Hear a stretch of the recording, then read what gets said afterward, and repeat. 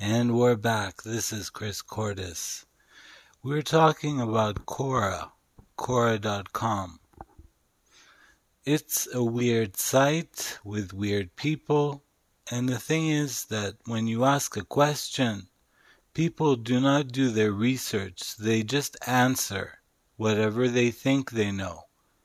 This moron, I don't know what's his name, when was asked the question, why is Chris Cordes so famous? He answered, oh, is he famous? He's a blogger. He's barely a blogger. When have I ever blogged? Okay, maybe once on medium.com, but that's it. I'm not a blogger. Everybody knows what I do. I'm not a blogger.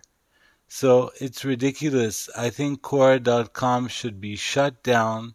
Someone should shut it down because it's stupid, it's boring, and the questions are insanely dumb, and the people who answer them are even dumber. So that's it for now, and we'll be back after the break.